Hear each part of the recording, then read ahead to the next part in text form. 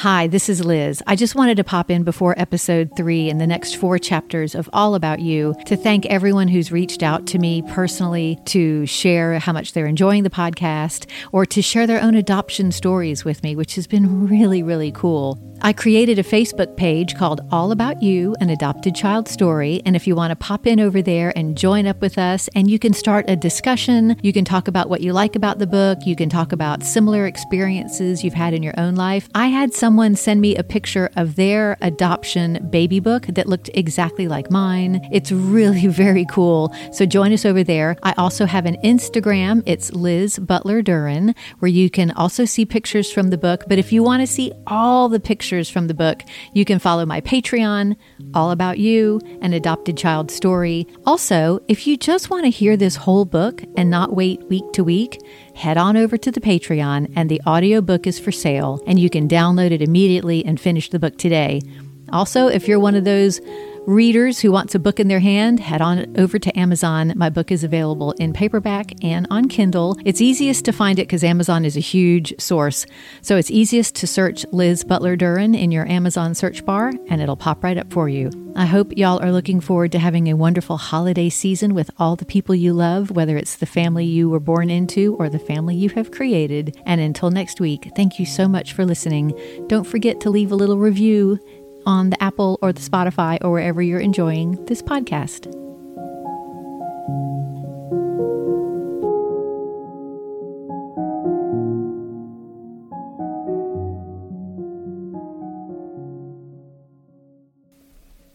All About You is a memoir. I have tried to recreate events, locales, and conversations from my memories of them. In order to maintain their anonymity in some instances, I have changed the names of individuals and places. I may have changed some identifying characteristics and details, such as physical properties, occupations, and places of residence. Chapter 9. Can I get a witness? I moved along in my young life, constantly watching and listening and starting to notice all the ways I was different. I carefully documented these differences in my many precious moments diaries. I would fill them with overly dramatic interpretations of my life and times. I often thought of running away. That would solve everything.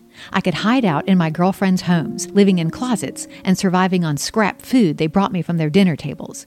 Exactly what I would do after that was never really clear, but it didn't matter. It was the thrill of escape that piqued my interest.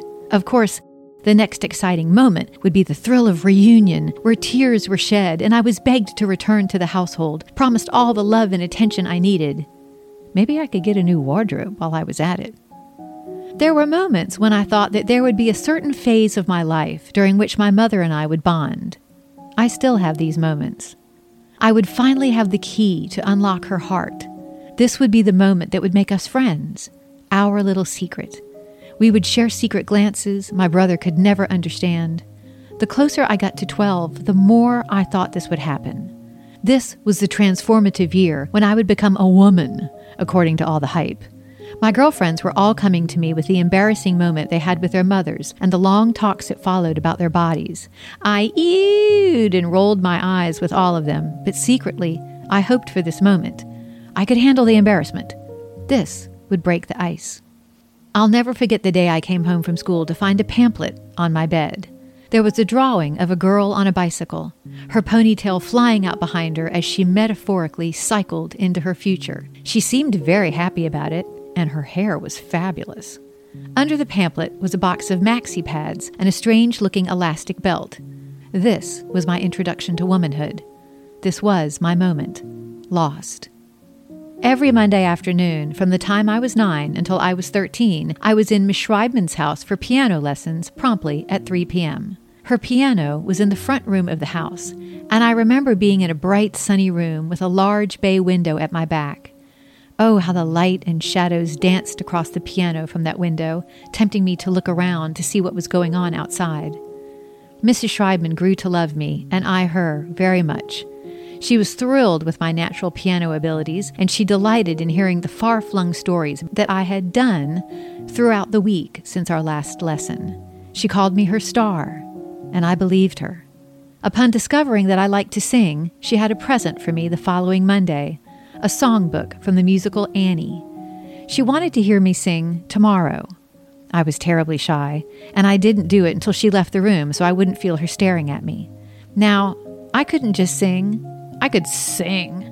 I surprised myself as much as Mrs. Schreibman, and she insisted that I perform this at our next recital. I didn't tell a soul for 2 reasons.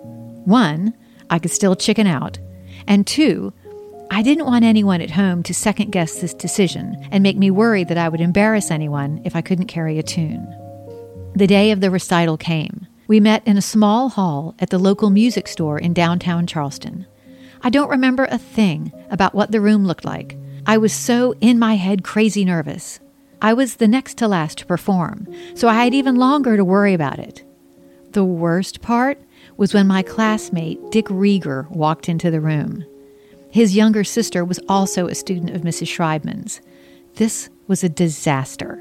If I messed up, I would not just be the laughingstock of all the other pianists. News of the fiasco would inevitably get back to my school. I walked up to the piano and played my first piece, the one chosen to show off my newest abilities. Then came Tomorrow. Introduction. Sing. I remember glancing quickly at Dick Rieger before I opened my mouth. He was wearing a brown sport coat and was looking down at his program, the pain of boredom all over his face. With the first note that I belted out, his head whipped up, along with those of so many other previously resigned parents and siblings. At the end of my solo, everyone in the room burst into surprise applause. I was intoxicated with the attention. I was doing something that was special, and I knew it. Now, I had something Jonathan didn't have. I didn't have to just be like him. I could just be me. This was such a feeling of relief for me. My burden of second best was lifted. Soon after that, I was asked by a member of our church to recite a monologue at the Christmas pageant to be held in the fellowship hall one Sunday evening before the holidays. Mrs. Yu-Ji was my Sunday school teacher, and she saw firsthand my flair for the dramatic, my star quality. I eagerly accepted. She invited me to her house one afternoon for rehearsals. Miss Yu-Ji's family owned all the Krispy Kreme donut shops in town. Her house was big and beautiful with many windows that looked over a vast acreage. And it smelled like a donut. That was heaven right there. Mrs. Yu-Ji was very excited about the show. I was good at memorizing things. My years at the piano had prepared me for that. Elizabeth, you are doing a wonderful job. Why, you are just a natural-born actress, she declared, delighted with my run-through and interpretation of the little piece. Thank you. I could feel myself blushing, my ears on fire. I will be able to say I knew her well once you are famous. After Miss Yu-Ji's death, the family sold the house and all the property to the local hospital. The house still stands, but the beauty around it is all but gone. The towering hospital building shadows that lovely home. Today, this property sits across the street from my children's elementary school, and I think of sweet and gracious Mrs. Yu-Ji often. But in the South, your family is defined by its drama. This is why it's tucked away so deeply in a family's emotional vault. Not only is it never spoken of, it can be entirely denied with believability. Yet someone always remembers. They sigh deeply and look at something just past you and let the drama unfold. I heard that one of Miss Yu-Ji's sons had developed a psychosis, and that had him returning home to have her care for him. One morning he had a relapse and pulled a knife on his mother. She ended up running across the street to the school in her nightgown, screaming for help. I looked forward to my performance that night to show my family that I was ready to be a star. How could school be the most important thing if I had all this talent just waiting to be discovered? Surely this would be an eye-opener for them, too. This is what we can do with Elizabeth, they will think. I remember doing that little monologue at the church and seeing my father sitting on the aisle. Because he was leaning over so far to make sure he saw everything I did, I was afraid he would fall out of the chair. I'd found my calling, something I loved, and I was good at it. I no longer had to compete with my brother. Phew, because that was not working out so well. I would never be as smart as he or studious, But that no longer mattered. I would be the family actress and singer. Now what? It was a frustrating time for me, having all these creative ideas and not knowing how to harness them. I begged to be sent to acting classes, but my family considered that a waste of money. It was more important not to make a spectacle of oneself. My job as Elizabeth Butler was to go to school, be a straight A student, and go to college, where I would meet my husband, get married, and raise children who would be straight A students, continuing the cycle. My opportunity to be just important to my parents as Jonathan was slipping away. Why couldn't I make them understand? As I traveled through my childhood, drama never left me. I embraced it. When my mother tuned in to Days of Our Lives, I would sneak into the room to watch, peeking behind the brown plaid recliner, spying on the lives of the residents of Salem. Daddy let me stay up late to watch Dallas on Friday nights. I was fascinated with the stories of these people. I knew no one like them. These characters and their adventures painted even richer colors on the backdrop of my imaginative play. When they were falling in love, so was I. When they were in danger, I would act that out too. I would arrive at the dinner table late, dramatic entrance, please, wearing every piece of jewelry I owned and some sort of gown. Don't we dress for dinner? Are we farmers? I would be greeted with stares and laughter and the occasional, "Where did you get the lipstick?" Well, it made my eyes bluer, didn't it? Take it off. For years, when people would ask me what I wanted to be when I grew up, I said Dr. Marlena Evans. Her character was the beautiful psychiatrist on my mother's soap opera. Most of my family thought that meant I wanted to be a doctor. No, I just wanted to play one on TV. Then there was Tammy Amerson. Tammy Amerson was the local it child.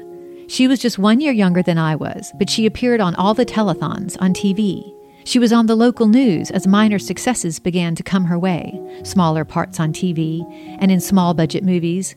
Every time she came on TV, my mother would just gush, "Oh, there is that Tammy Amerson," Mom would say, stopping whatever she was doing to watch her, to look at her. "I could do that," I suggested. "How do you get to be on those shows? I can sing and play the piano too." "Oh, Elizabeth, you're no Tammy Amerson."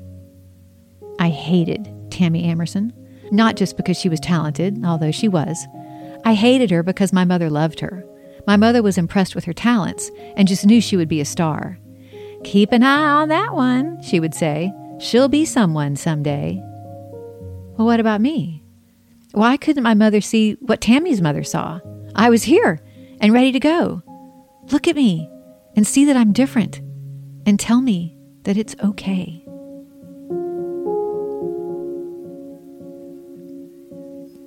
Chapter 10. Spirit. I had an aunt on my mother's side, Betty, or Liz, as she liked to be called later. I totally got that, just like me. But old habits are hard to break, and I still called her Aunt Betty. She was my favorite.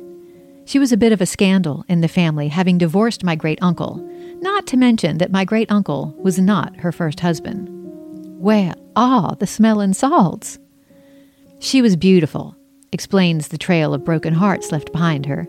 She was sweet, and she adored me. She kept up with everything I did.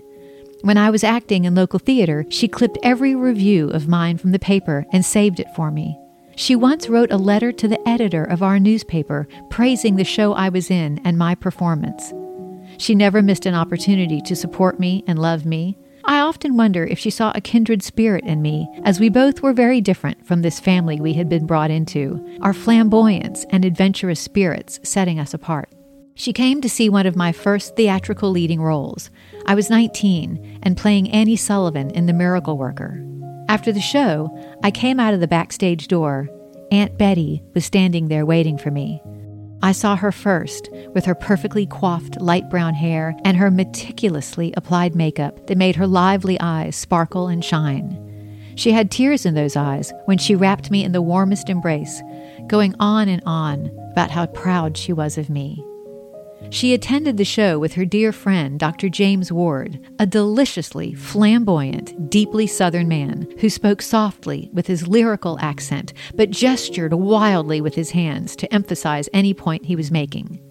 He was one of our family doctors from the old village, and I had seen him as a child. He, too, filled my fragile ego with praise and sweet words.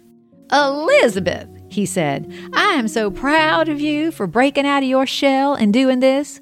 Your parents tried so hard to make you shy."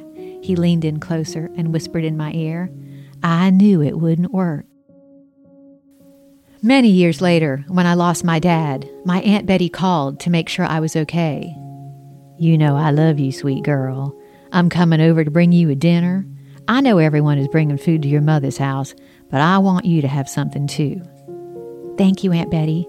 I was grateful to hear from her in my sadness. I do feel so lost without him. I don't know how I'm going to get over it. I'm so glad you called. "Your daddy loved you so much, Elizabeth, and he was always so proud of you." I started to cry. "Look here, you know your mother is too. She can't help it if she doesn't know how to say it, but we all know she loves you deeply. I'm proud of you too, you know. Now that your daddy is gone, I'm going to be your #1 fan." I loved the sound of her voice, deep and gravelly with years of cigarette smoke waiting dangerously in her lungs. "Yes, ma'am, I accept," I laughed. "You know what I love about you the most." "Oh, Lord," I really laughed now. "You've been through a lot. You've had some disappointments, and you made your fair share of mistakes. But no matter what, you always bounced back. You are a strong Southern woman, born and raised in Dixie. You bloom wherever you are planted." No one in my family had ever, to that day, put a positive spin on all my failures. Her words still rise up in my mind whenever I doubt myself, or whenever I feel lost, or ever think of giving up. In 2016, I turned 48 years old, or as I prefer, 12 in leap years. I had an app on my iPhone that offered daily inspirational quotes. Much to my delight, this note popped up on my birthday, a special message from Aunt Betty. It said, "Today, I fulfill my creative side. I know I can bloom wherever I am planted." Thanks, Aunt Betty.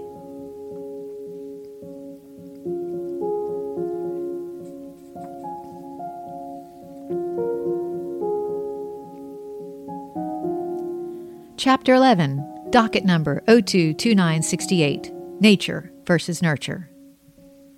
I was 12. It was time for another family portrait. I spent every night in the time between its announcement and the actual date, combing my hair every night, 100 strokes. I hoped and prayed that it would grow even just a little so I could wear a pretty barrette or comb in my hair and look like all the other girls. I was prepared for this picture and spent all afternoon trying to sneak makeup on my face. I secretly slipped some lip gloss into my bag. CoverGirl, barely nude. Earlier in the week, I hopped on my bicycle and rode to the Eckerd drugstore by my house to buy it. But the checkout lady, Mrs. Denny, knew my parents and wouldn't sell it to me, knowing they would disapprove of makeup at my young age. Seriously? This woman had a granddaughter who did beauty pageants and had been wearing lipstick and rouge since she was 18 months old. She couldn't sell me lip gloss? It was nude, for heaven's sakes, not cherry red. I could have smeared Vaseline on my lips and gotten the same shine. I just wanted something grown up that sparkled in the light and didn't smell like a scraped elbow or an old bandage. Real lip gloss had the smell of adulthood and freedom. It sat on your lips right below your nose and filled your mind with womanly wiles. Didn't it? I had to sneak off and pedal in the last warm days of summer to the other side of town to find a drugstore where I could buy it without being scolded. Maybe just 2 miles, but dear God, I bet Tammy Amerson never had to do this. The heat and my perspiration frizzing the ends of the 2 inches of hair surrounding my head. That had to be a sight for the poor checkout girl who probably thought, oh dear, she's going to need a lot more than lip gloss. My mother hated this picture. The photographer said something funny. You could see my brother smirking. I, of course, would never break character. Mom is laughing with her teeth showing. She hated having her teeth show in pictures. She had braces as a child, but after they removed them, her teeth went back to their original disarray, and she always smiled differently for pictures because of this.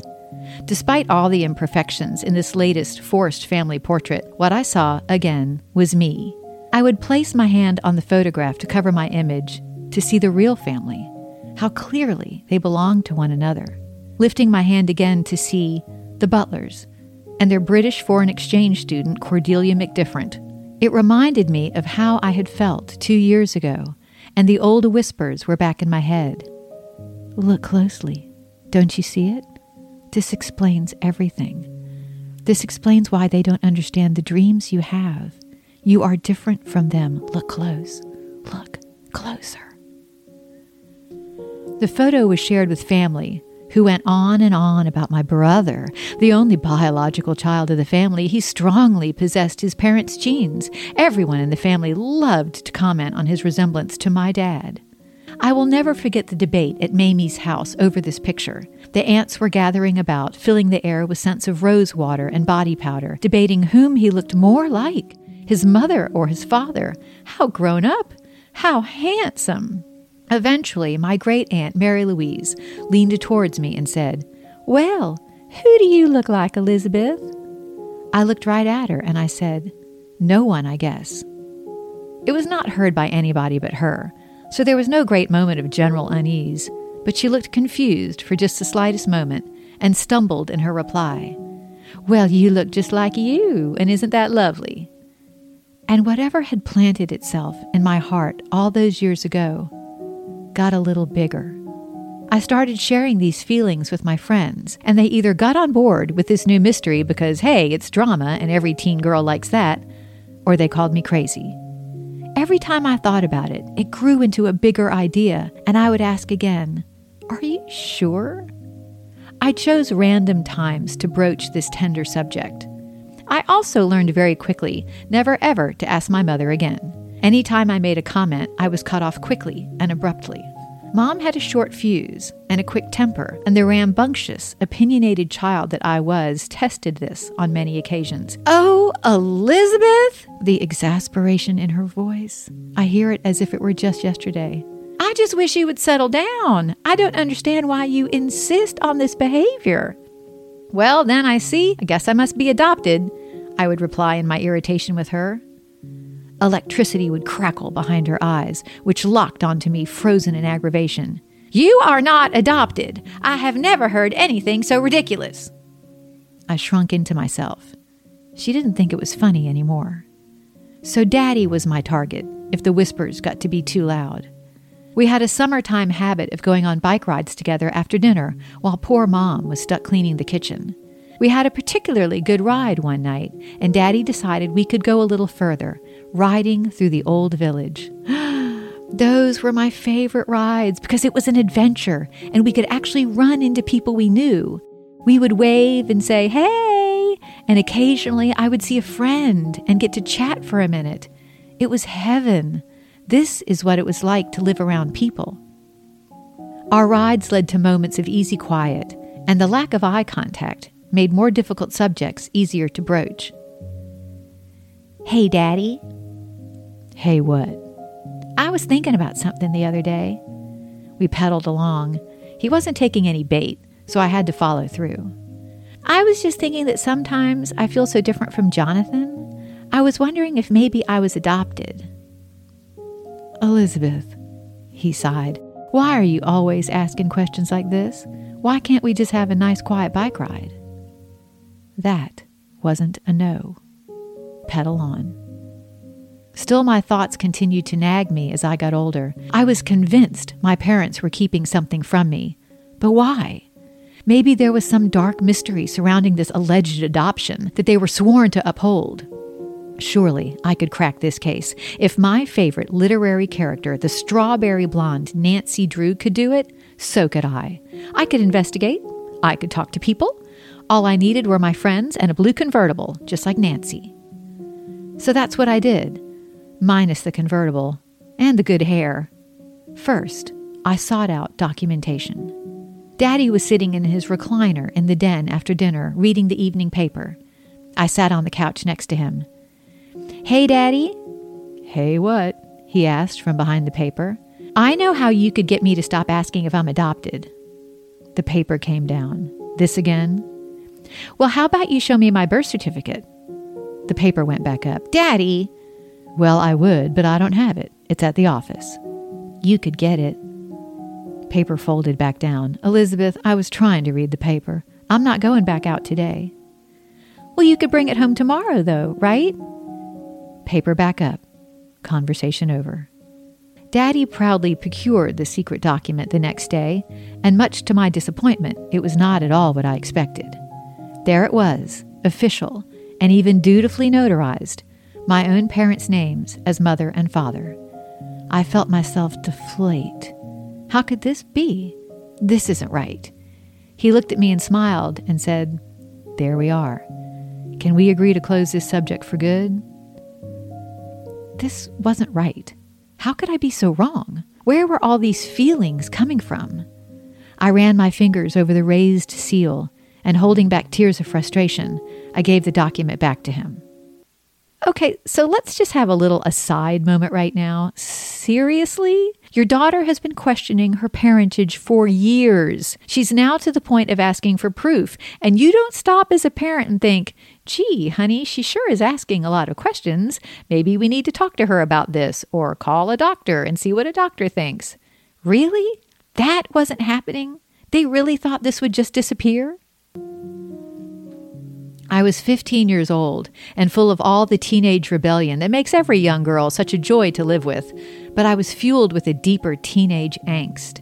It wasn't enough that they didn't understand me, or still thought of me as a baby, or wouldn't let me have my freedom. I was clearly different from them. That's all there was to it. It was not a generational gap. It was a biological gap that could immediately be fixed if only I were in the right place. The old whispers were back in my head. "That birth certificate was a forgery," they murmured in breathy voices. "They are lying to you. You have to find the truth. You deserve to know who you are. Everything will be all right once you know the secret. You're not crazy." Thank you so much for listening to episode 3. Don't forget to leave a little review wherever you're listening to the podcast, and have a wonderful, wonderful holiday. Bye!